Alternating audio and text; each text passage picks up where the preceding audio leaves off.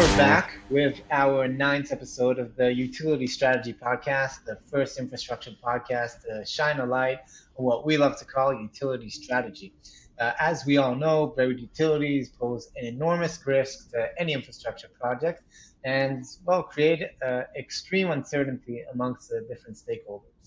Thing is that with the right utility strategy, we're able to mitigate that risk and streamline our project, which is what our podcast is all about. So sharing and gaining all kinds of insights that will enable just that, helping project managers, utility coordinators, estimators, mappers, planners, designers, engineers, and basically any other stakeholder overcome the challenges of buried utilities in our right of way. And to help us do just that, we have here with us today Neil Brammall, who's an incremental leader in the National Underground Asset Register in the UK, otherwise known as NUAR. Neil has worked in the utility sector for over 20 years, creating and delivering geospatial software solutions focused on reducing the risk of damage to buried assets and on improving the accuracy and quality of the data held about those assets.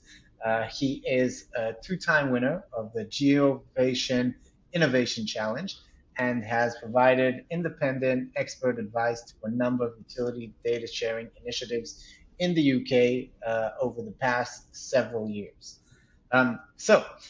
Neil, without further ado, what's NUAR and what's your role in this incredible mission? Take it away. Thank you, David. Thanks for that introduction. Really pleased to be here to talk about the National Underground Asset Register, as you said, which I will call NUAR from now on. Otherwise, this podcast could go on for quite a while. NUAR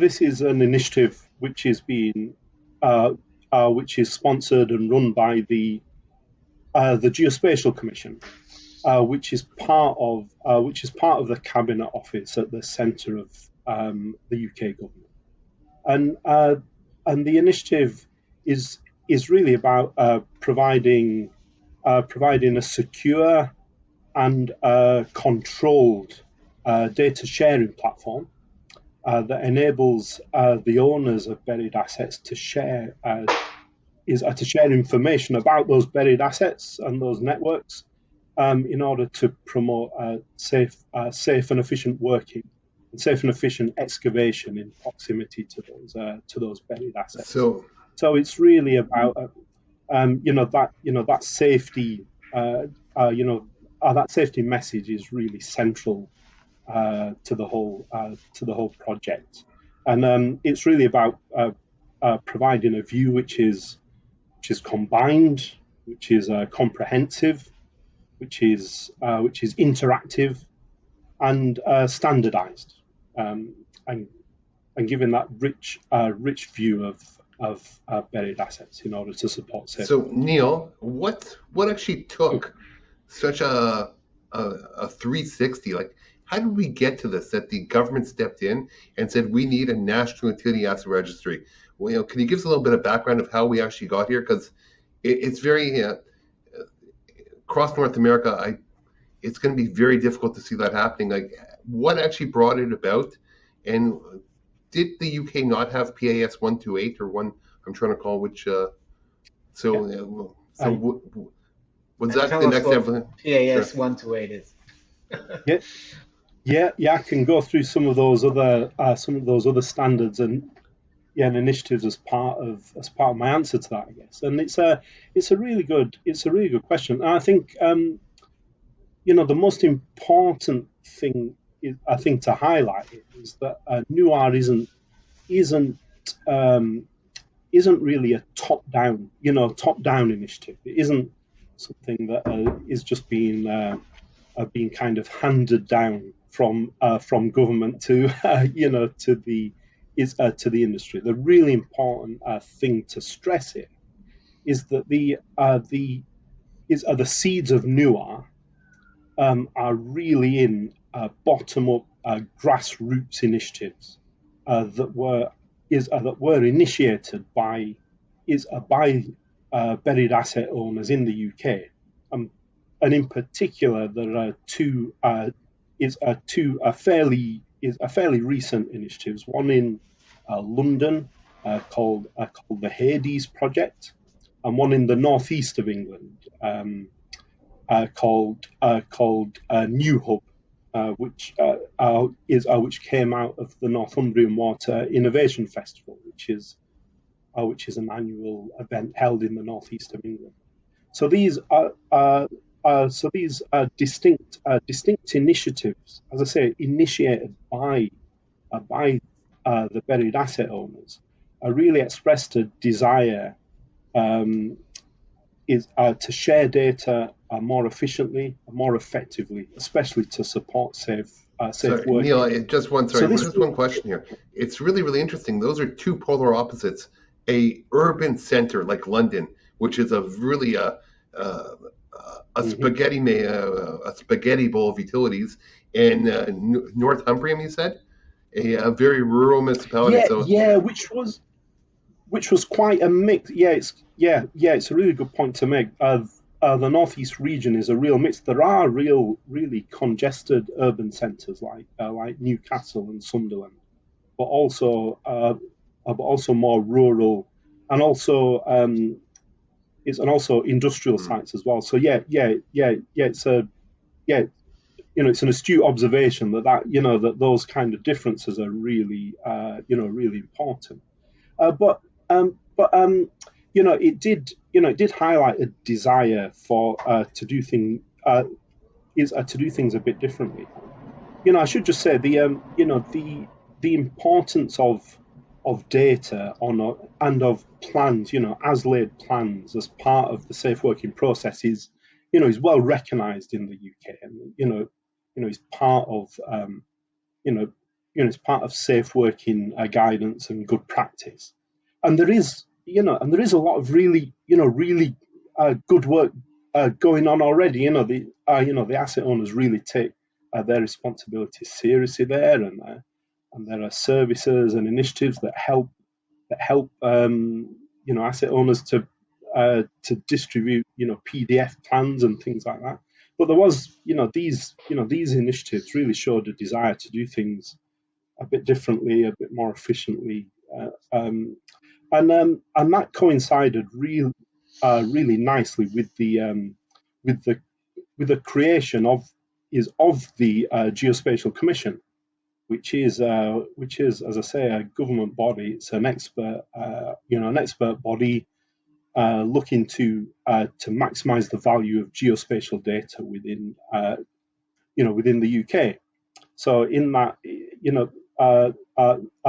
so in the setting up of this body, there was a consultation effectively. Where can we make a difference? What can the Geospatial Commission do? And this is across the piece, but there was a really loud and clear message that this was an area that government could really help with, but based on that sort of grassroots bottom-up initiatives and that real drive to do things differently from the industry. Let's take it one step back. Sorry, I have to understand. In England or in the UK, the United Kingdom, do you actually have one common land base that you were able to start putting it on? Because a lot of areas you don't have that. For example, in Canada, I know we have the 10 provinces, and each one has its own land base, its coordinate system, and depending on where you are, it really differs.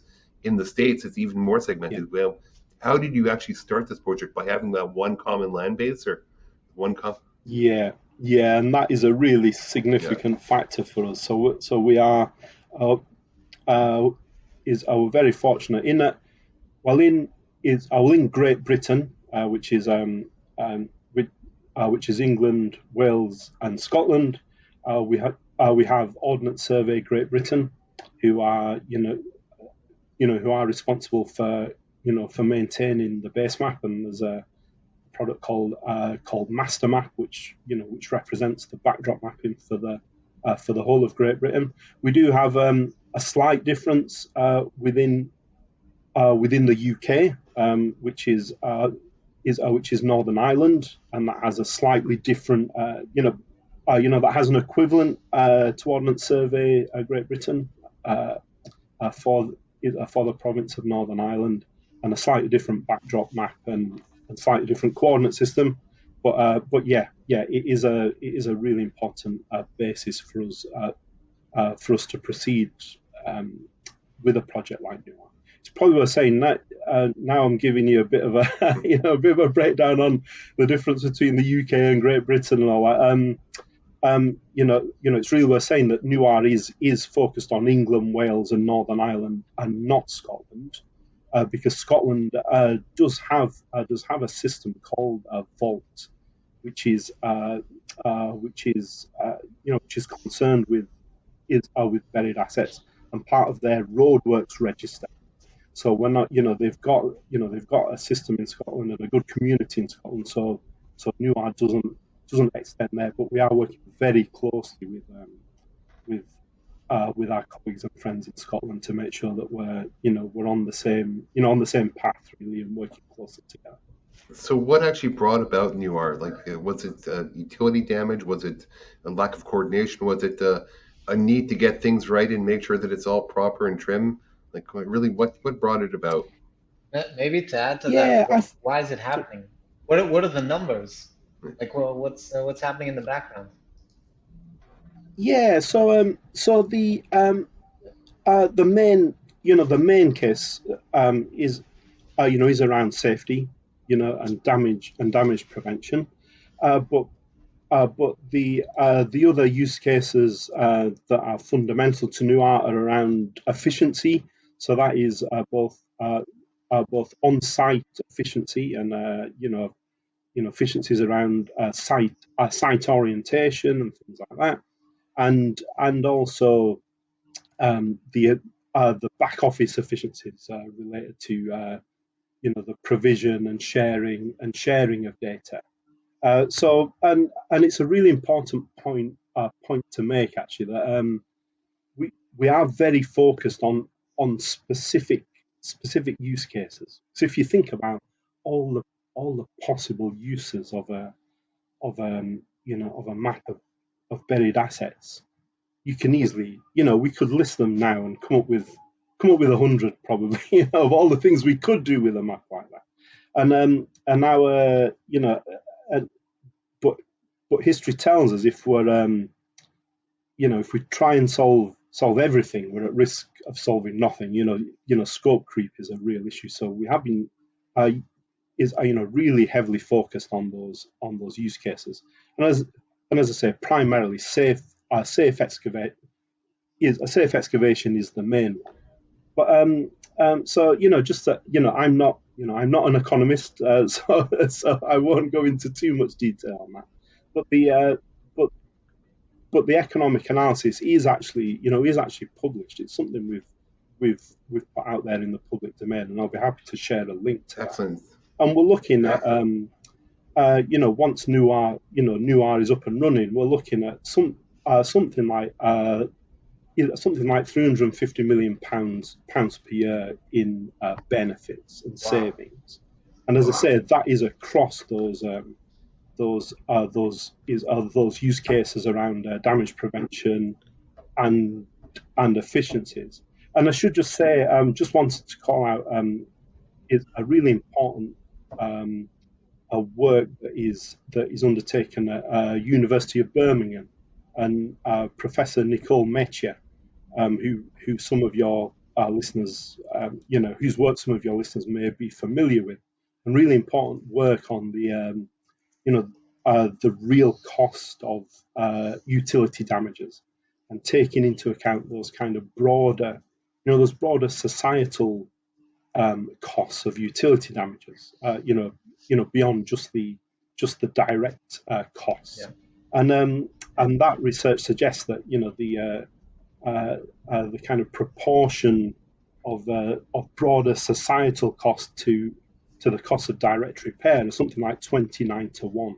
And that's a Wow. really important, really important work that Professor Metier and her team at University of Birmingham do. And I would really encourage yourself and That's your listeners incredible. to 29 to 1. familiarise yourself with. Now, Yeah, that's right. And of course, if we look at that kind of societal impact of utility damages, it's a really important element when we consider the potential for government intervention, because of course no one asset owner, no one utility bears the full impact of that broader cost.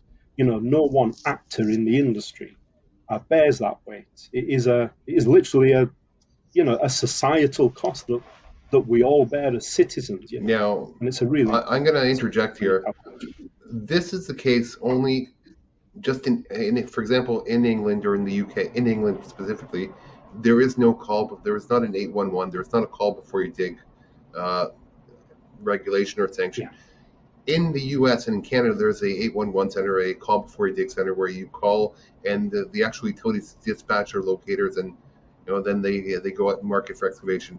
In England, there is none, and in the absence of that, I believe that this was the preface of actually getting it going forward. That you were having utility damages because of lack of knowledge of where the utilities were.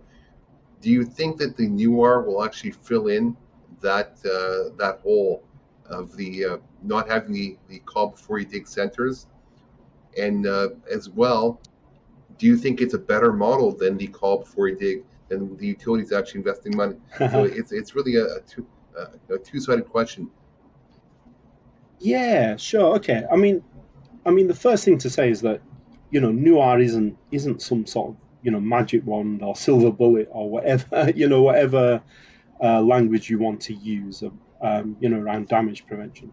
I mean, you're quite right to say that that that there isn't the equivalent of the 811 service. So the use of the distribution of as laid drawings and plans as part of the safety process is quite embedded in working practices here, and I'll go on to that in a bit more detail shortly and how that fits in. And there are some services which are commercial services uh, which help in kind of smoothing that process of getting plans out there. And then it's about PDFs from the individual utilities. So there are commercial services there that help to smooth that. But the but yeah, that is a key difference, that there isn't an 811 service which results in the utilities going out and marking up the locations of their assets. There are some parts of the sector where that is common. So the major accident hazard pipelines, where specific permissions are required for working in proximity. There are processes and a culture, I guess, around site visits and marking up and supervision. But but but for general works in the highway, that is not the case. But the but but the plans are just one strand of that broader safe working picture, which is kind of encapsulated in guidance from the Health and Safety Executive in the UK. So there's guidance called HSG 47, which lays out good practice around safe excavation. So getting hold of plans is one of those strands, but it also really stresses the importance of ground investigation, of survey, and really treating those plans as guidance, but doing that due diligence, sorry, and the surveys on site as an important part of that. So NUAR isn't going to, as I say, isn't the silver bullet that replaces all of that. It's that it's that segment of providing the plans and making that more comprehensive and more efficient, um, uh, and easier to execute, but it doesn't replace the need for that ground investigation and for that site Are survey, you and that gonna still remains really important. are you gonna be verifying the plans at some capacity? Because like one of the feedback we see from the market is that as built should be called as made, and we're kind of so the industry, and I guess it's probably very similar in the UK, that they're kind of treated as, I think you just said, as guidelines, so to speak, and not Yeah, as real hardcore evidence. So how does NUAR correct. kind of tackle this issue? Yeah, it's a really good question, and I'm sorry if I'm talking a lot here because No, that's what we there's a brought you lot here to for. That's What the do you point of the mean? That's what we're here conversation. for. We want to well, learn. The US I seem wants to to be learn giving about what's happening in the UK.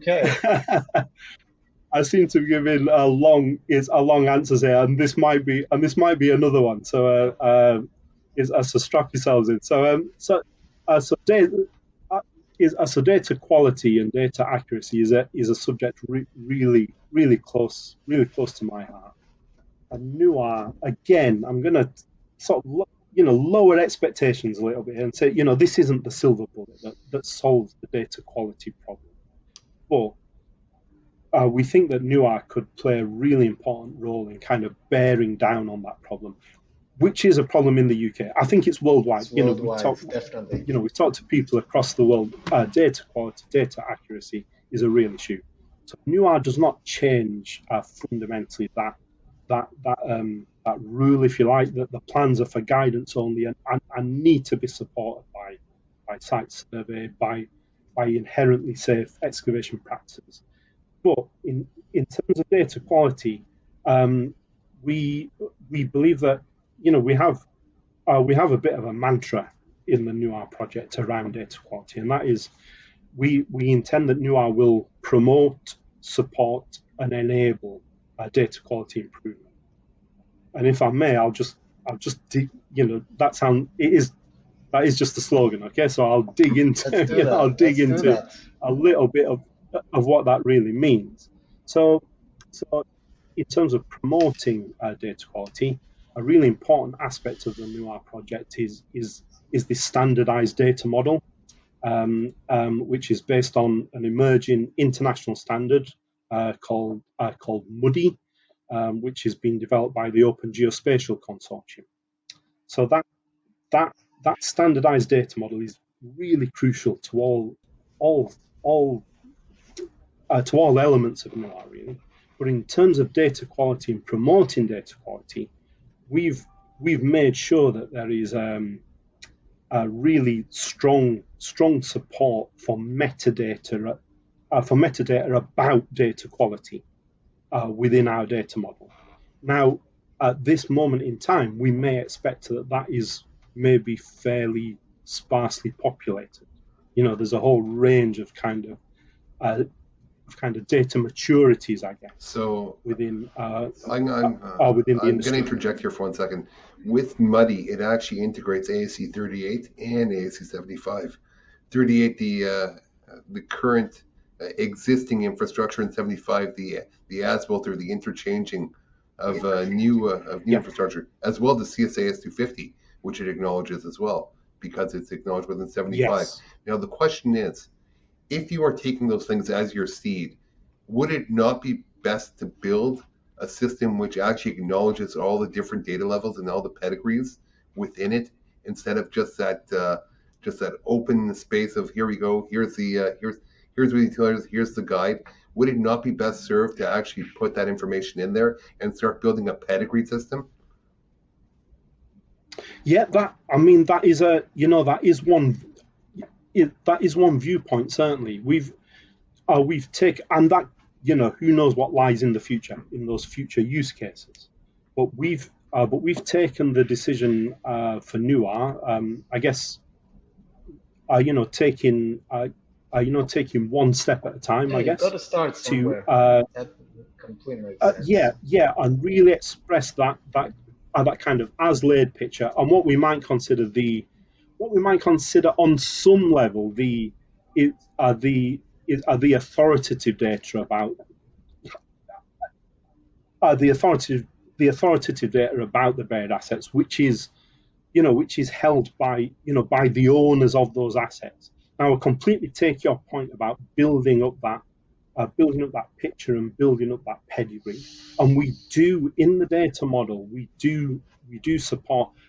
So in the UK, just a bit of a callback to what you said earlier, PAS 128 describes the utility good practice in terms of utility surveys and includes quality levels in terms of confidence about the locations of surveyed assets.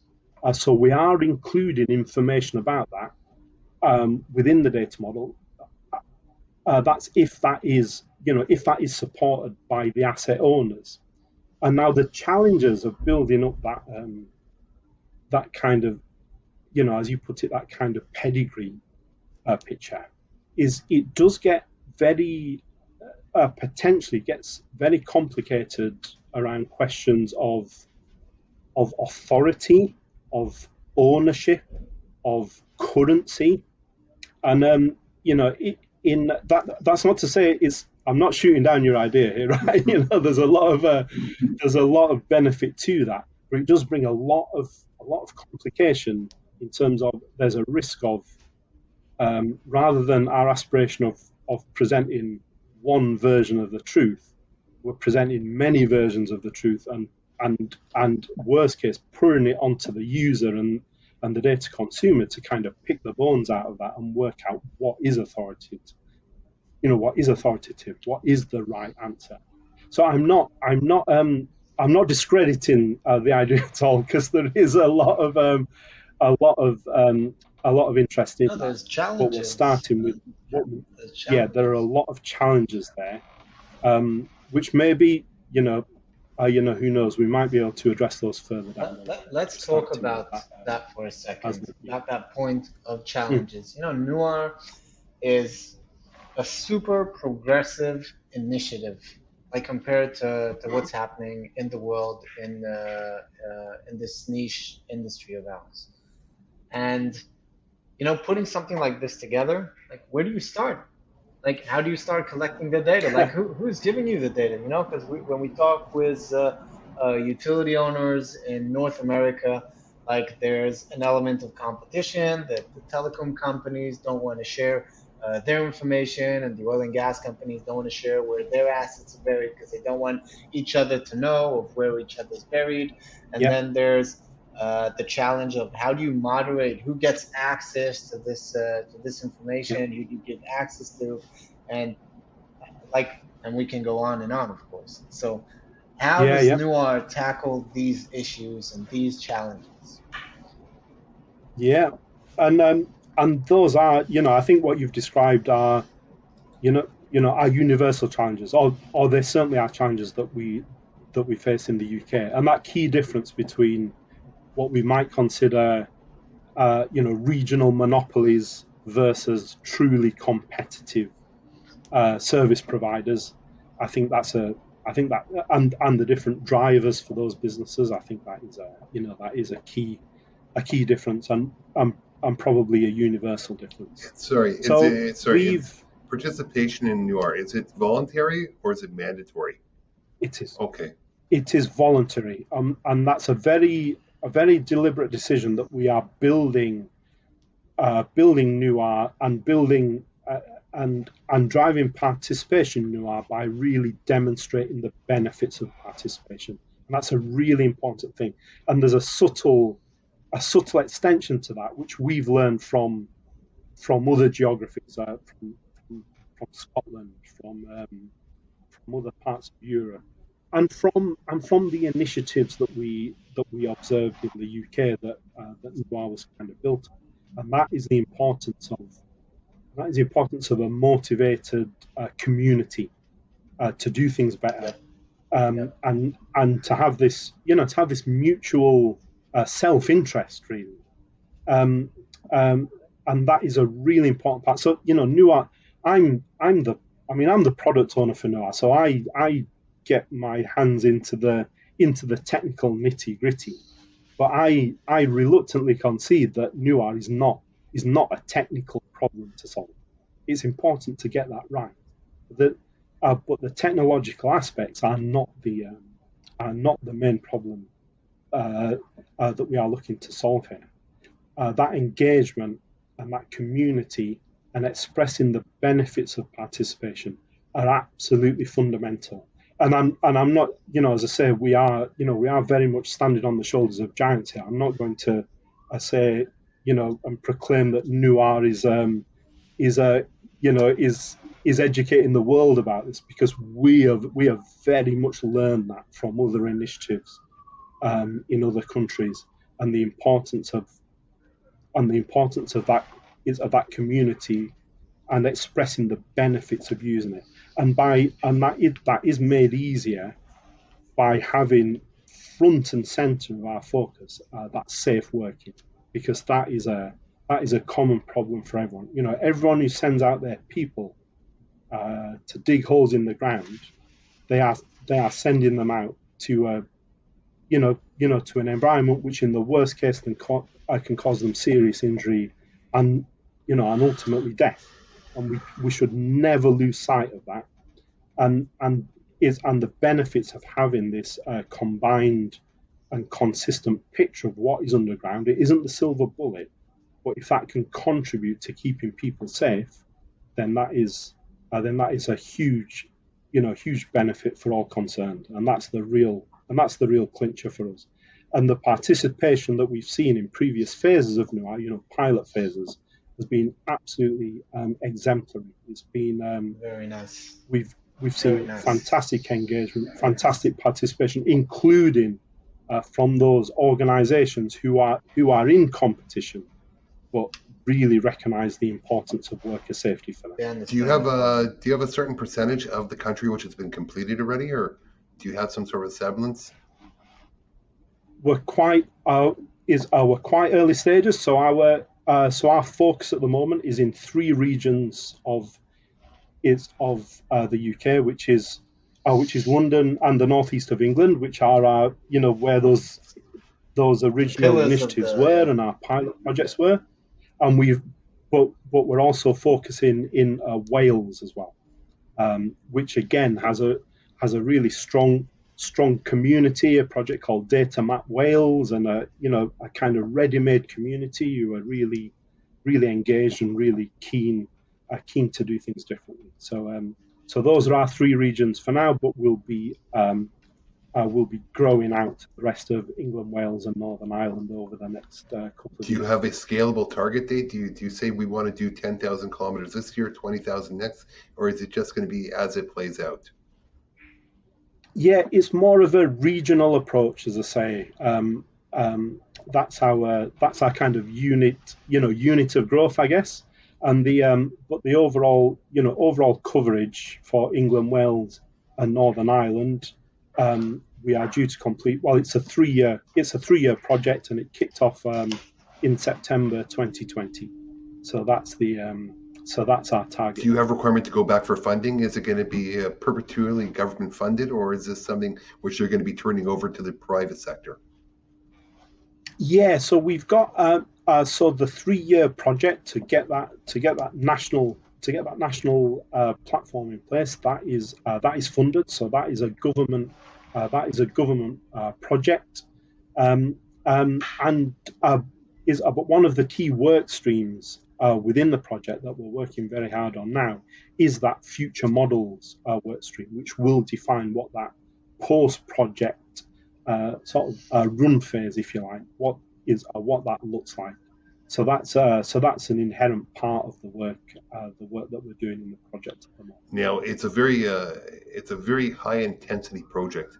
If I look at England, it looks small on a map, but it's still very large. And I just imagine the amount of rural communities and the rural subset, which has 1 or 2 utilities running through it, but it still has utilities running through it. How are you going to capture that as well? Yeah, and it's a really important point, and that mix of and quite often those rural, more isolated assets are extremely significant in terms of major accident hazard pipelines and things like that. So from a safety profile, they are really critical. So we are engaging with the kind of pipeline, the pipeline community, which is which is a quite a specialised sector, very heavily focused, quite rightly, on safety, and it's a sector that I've been involved with over the years as well, and that is, again, it's almost, you know slightly different approach to take to different sectors, and understanding the things that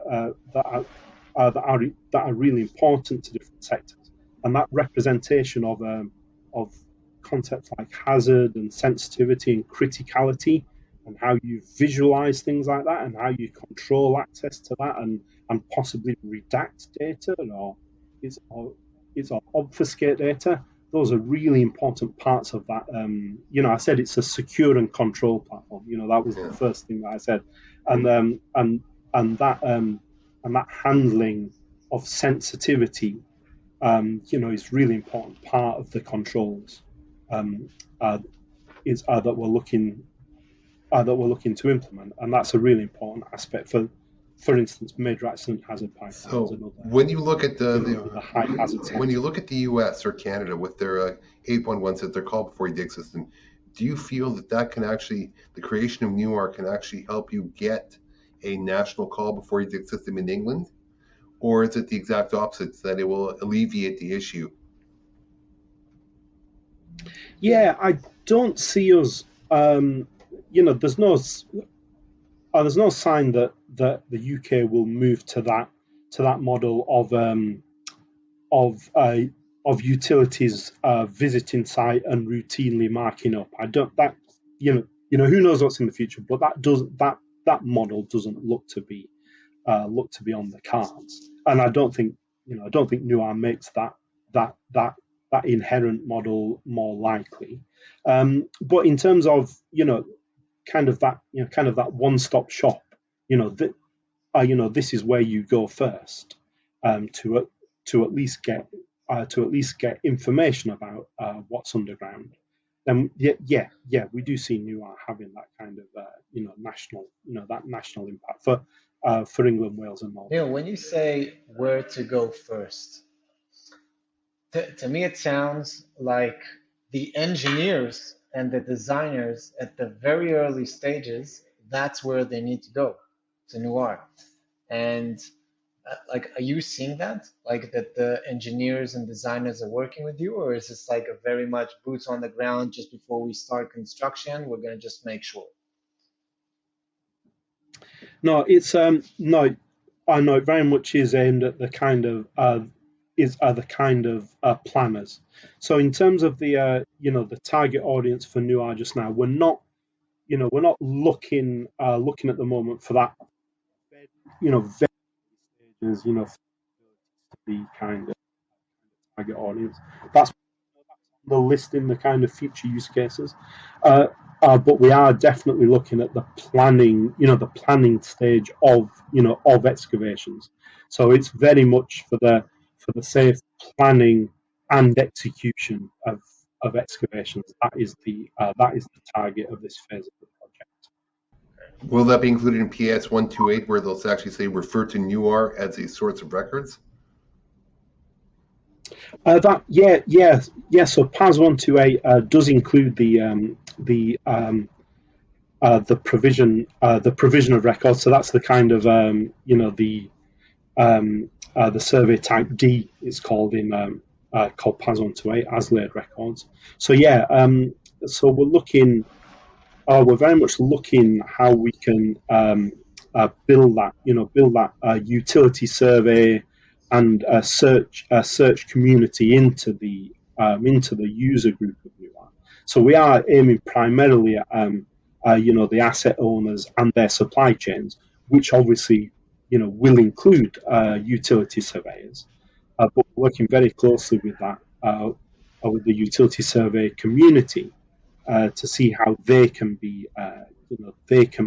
key users of NUAR as part of that broader safe excavation landscape. Now, So that's very much on our is roadmap. there Yeah. also an open 360 user forum, when if someone finds something that's incorrect in yours, where they could send it back and say, wait a minute, that's not here, that's actually there? Thank you. I'm glad you raised that, because that was we kind of when I was talking about data quality, we went off onto a few other things, but that's a really important that is a really important aspect. So we have some there's a kind of sibling standard to PAS 128 in the UK called PAS 256, and that includes guidance on providing feedback on ASLAID records of things that are found. Mainly, so two types in there: wrongly recorded objects, which is feeding back, mapping inaccuracies, and then unidentified buried objects, which sounds much more exotic and exciting than it is, but that's just that the things that you find that aren't on any plans. So we are building in support for those within NUAR, plus just general observations, as well as those two specific types. So that kind of feedback loop is a really important aspect of the platform, and again, that's part of that sort of data quality improvement picture. Again, not a silver bullet, right? But the ability to feed back on things that you've found in the ground that don't match what's on the map. That's a really important aspect of the platform. Now, and just one more thing on that data quality piece, because this is my passion, really. I just wanted to draw out something which is maybe a bit more subtle about the standardized data model, which is, in the act of transforming data to the standardized data model, that is another opportunity to provide useful and objective information about data quality. So by reporting back to asset owners on the level of conformance of their source data to the data model, that's another data quality metric that we can use. And it's not a perfect metric. Again, we're not saying this data model is perfect and contains everything, and therefore conformance to it is the be all and end all. But actually, it is, if we report consistently to every asset owner in consistent terms against that data model, then that's usable, objective information about data quality, which will help asset owners to hopefully improve the quality of their data. I'm going to take a step. Sorry, I'm going to take one step back. Does every utility in the UK or in England use the same basemap and the same systems? Because that's right. one of the point of contentions here, where you have one utility using X, then you have another utility using Y, and they all say, well, we like our system, we want to keep it in our system, and then when we integrate, it looks great, but it's not quite there. Okay, yeah. So there are two slightly different things there. So in terms of systems, then no, there isn't a consistent approach in terms of GIS systems, in terms of asset management, real range. In terms of base, I'll give qualified and say that certainly the majority of asset owners. But Neil, I think you're breaking up a bit. Is it just with me? Sorry. Okay. Sorry, am I back? Yeah, you're back. Yeah, we lost the last. So sorry, I'll just rewind a little bit. Okay, sorry. So had I finished the point about a patchwork of different systems, GIS systems, and asset management? That tangent, yeah. Okay. So in terms of systems, there is a patchwork. There is a lot of variety in terms of GIS systems, in terms of asset management systems. So there isn't a standard there. There are pockets of commonality within different sectors, but there isn't a standard. In terms of the base map, it's a qualified yes. In terms of most of the asset owners will use the standard Ordnance Survey background mapping, but there is a really important issue there, which is many of them will be on different versions and different epochs of that backdrop mapping. So and often this is changing, But in the past, obviously, buried assets were digitized relative to a given backdrop map, not in absolute terms. As equipment improves and the prices come down, we're seeing asset owners capturing their assets using absolute positions more commonly. But a lot of legacy data is relative to backdrop mapping. So if you put that against the latest version of the backdrop, there is a risk that those relative positions are out, depending on how old the original backdrop mapping is. So that definitely is a challenge for that combined map. But if you look at the other side of, that might be an argument for not using a standard base map. But if you look at the opposite of that argument, what that means is a lot of asset owners are kind of stranded on an old version of the base map, which no longer represents the real world on site. So the kind of status quo isn't ideal either, in terms of in terms of assets being tied to that an old version of the base map.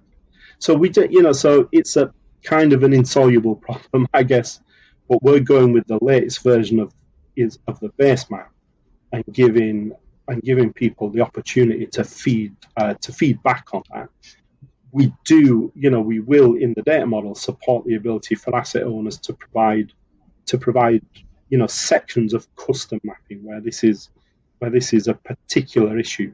So we do anticipate allowing some sort of alternative sections of base map to be used as asset owner specific data at times. Neil, I'm going to make a statement, and I'd like you to quantify my statement. I love your Tell statement.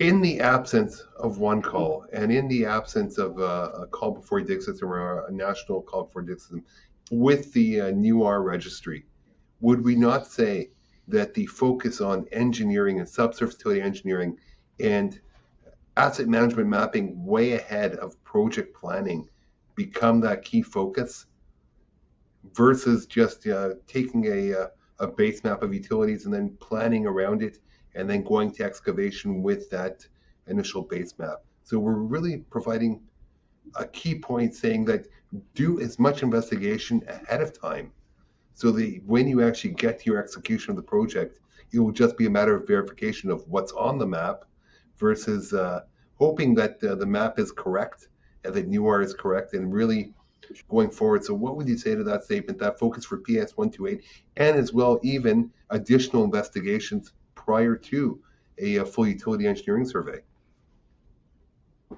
Yeah, I think that's absolutely spot on. I wouldn't disagree with that at all. And the key, you've mentioned PAS 128 and the utility surveys.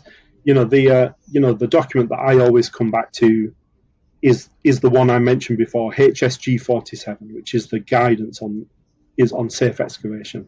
And that is crystal clear that plans are important and an important part of the safe excavation process, and NUAR is very much focused in that area, but they in no way replace the critical need for site investigation and for thorough survey of what's underground. I mean, who knows? In 50 years' time, that landscape may have changed, and we've got real time reports of the precise locations of assets. But we're not in that world now.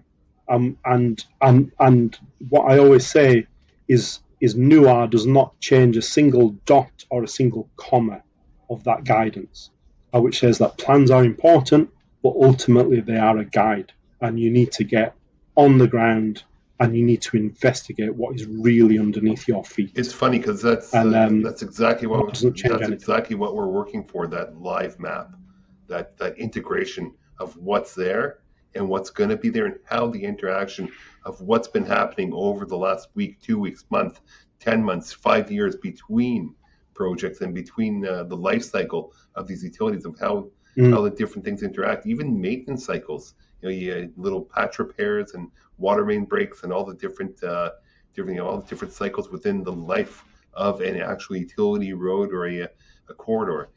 I'm going to ask one question just out in left field here, and when you say Ordnance Survey, I think of something because I'm from Israel. I think of a survey of explosives. Okay. Ordnance Survey. Listen, I'm not a spokesman for Ordnance Survey, so I'm going to apologise in advance if I get some of this wrong. But Ordnance Survey is the national mapping agency of Great Britain, and has nothing to do with the name. Then you're looking for ordnance. No, but it was. Oh no! This is going to be really embarrassing if I get this wrong, or if I'm remiss on this. But we'll edit it out. It's no, we won't. It's a couple of, you should do some online research and see the fascinating history of Ordnance Survey. But it is a couple of 100 years old now, and it was and the initial purpose was for the purposes of military placements and military defences, and military intelligence. So so there is a slight link to that, but the role of the organisation has kind of overtaken the name now to some degree. And I apologise massively. No, that's okay. In the UK, if I misrepresented Ordnance Survey. I appreciate it, because one of the things I find in Europe, especially in Netherlands, England, a lot of times when you're doing excavation, you're also going to be coming upon a lot of ordnance, and that's where I thought the connection was ordnance, or that they just surveyed all of England because of.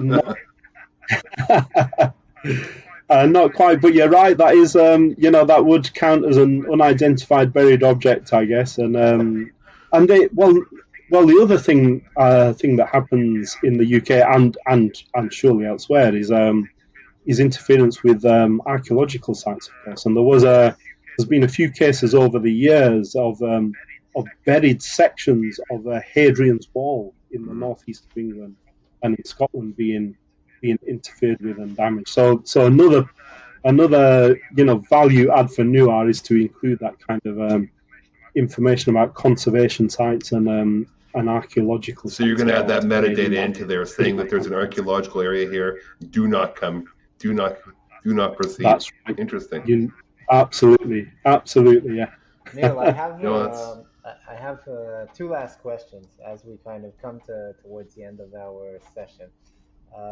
First one is, the UK is doing something pretty amazing with NUAR. That's like I said, that is super progressive, and there's lots to learn from. So, what do you think is the best or the best takeaways from NUAR that other countries can learn from and implement into their industry guidelines and procedures? Wow, that's a good question. I will start by repeating my statement from earlier and show, frankly, an appropriate level of kind of humbleness here, because I do appreciate you saying that we are doing something big, something important here. But I will reiterate that we are standing on the shoulders of giants here, and there are countries and organisations that have very much gone before us, and whose coattails we're riding on. And I mentioned Scotland, the Great Rock in Scotland, and across Europe as well. We've talked a lot over the years with our friends and colleagues in different countries. So we have definitely learned a lot from those that have gone before us. But I think for me, I would call out two main things that I would say are really important.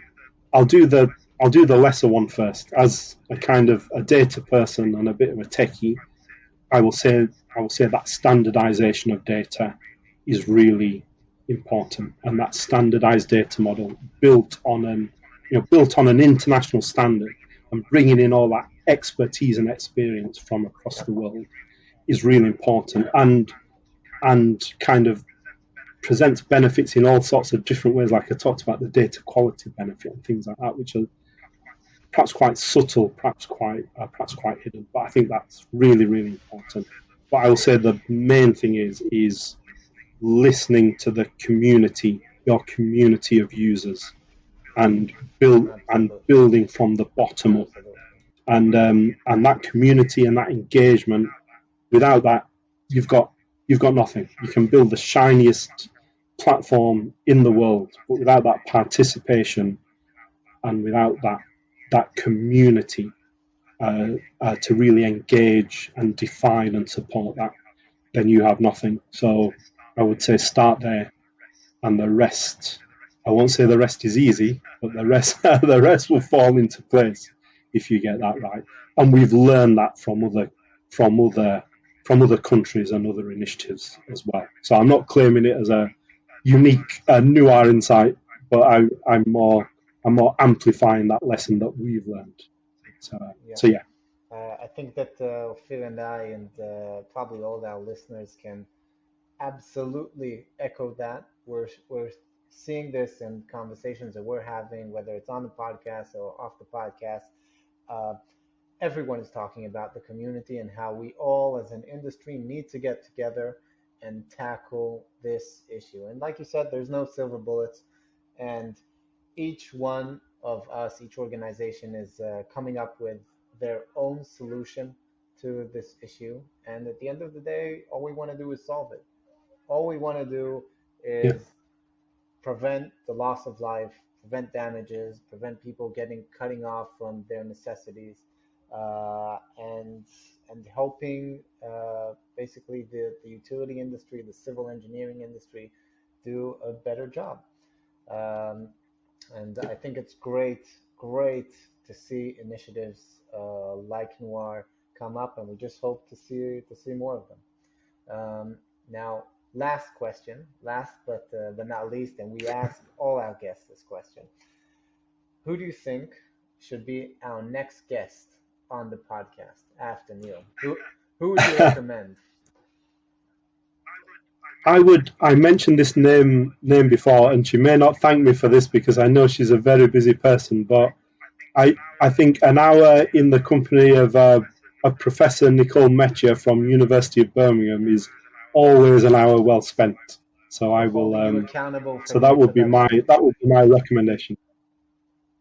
Okay, good. Well, So you do know that we need that personal introduction, though. So we are looking forward to that being CC'd on that email, and that will get the ball rolling. yeah, I'll be very happy. She's a very knowledgeable, very interesting person. As I say, she may not thank me for this, but I will be happy to we'll try. make sure to make it up. So, No, Neil, it's been a fantastic hour. I really enjoyed this. yeah, I speak for myself, and having these conversations and having these thorough discussions on all these different strategies, because really we're taking a shot at it from a 360 approach, and really looking at all the different points from different corners of the world. It's been an absolute fantastic journey for myself, for David, and I see the great tidbits that come out of it, and I really want to thank you for your input and your knowledge and your grace of operation of what you are doing there and how you are making the community better. So, Neil, really thank you. I know you're a civil servant right now. It sometimes feels like a thankless job, but you are really doing a great thing, and I do appreciate it. So, Oh, thank you. I really appreciate that, and I really appreciate the opportunity to talk to you. I've really enjoyed it as well. I've probably talked way too much, but I really enjoyed it. So thank you for listening. we enjoyed it too, and we're sure that our listeners are appreciating this. Again, Neil, thank you so much for being on the show, and hope to have you again for another episode in the future. Hey, did we hear the British accent? Was it British, David? What was it today? I think it was a mixture of Israeli American and maybe slightly British.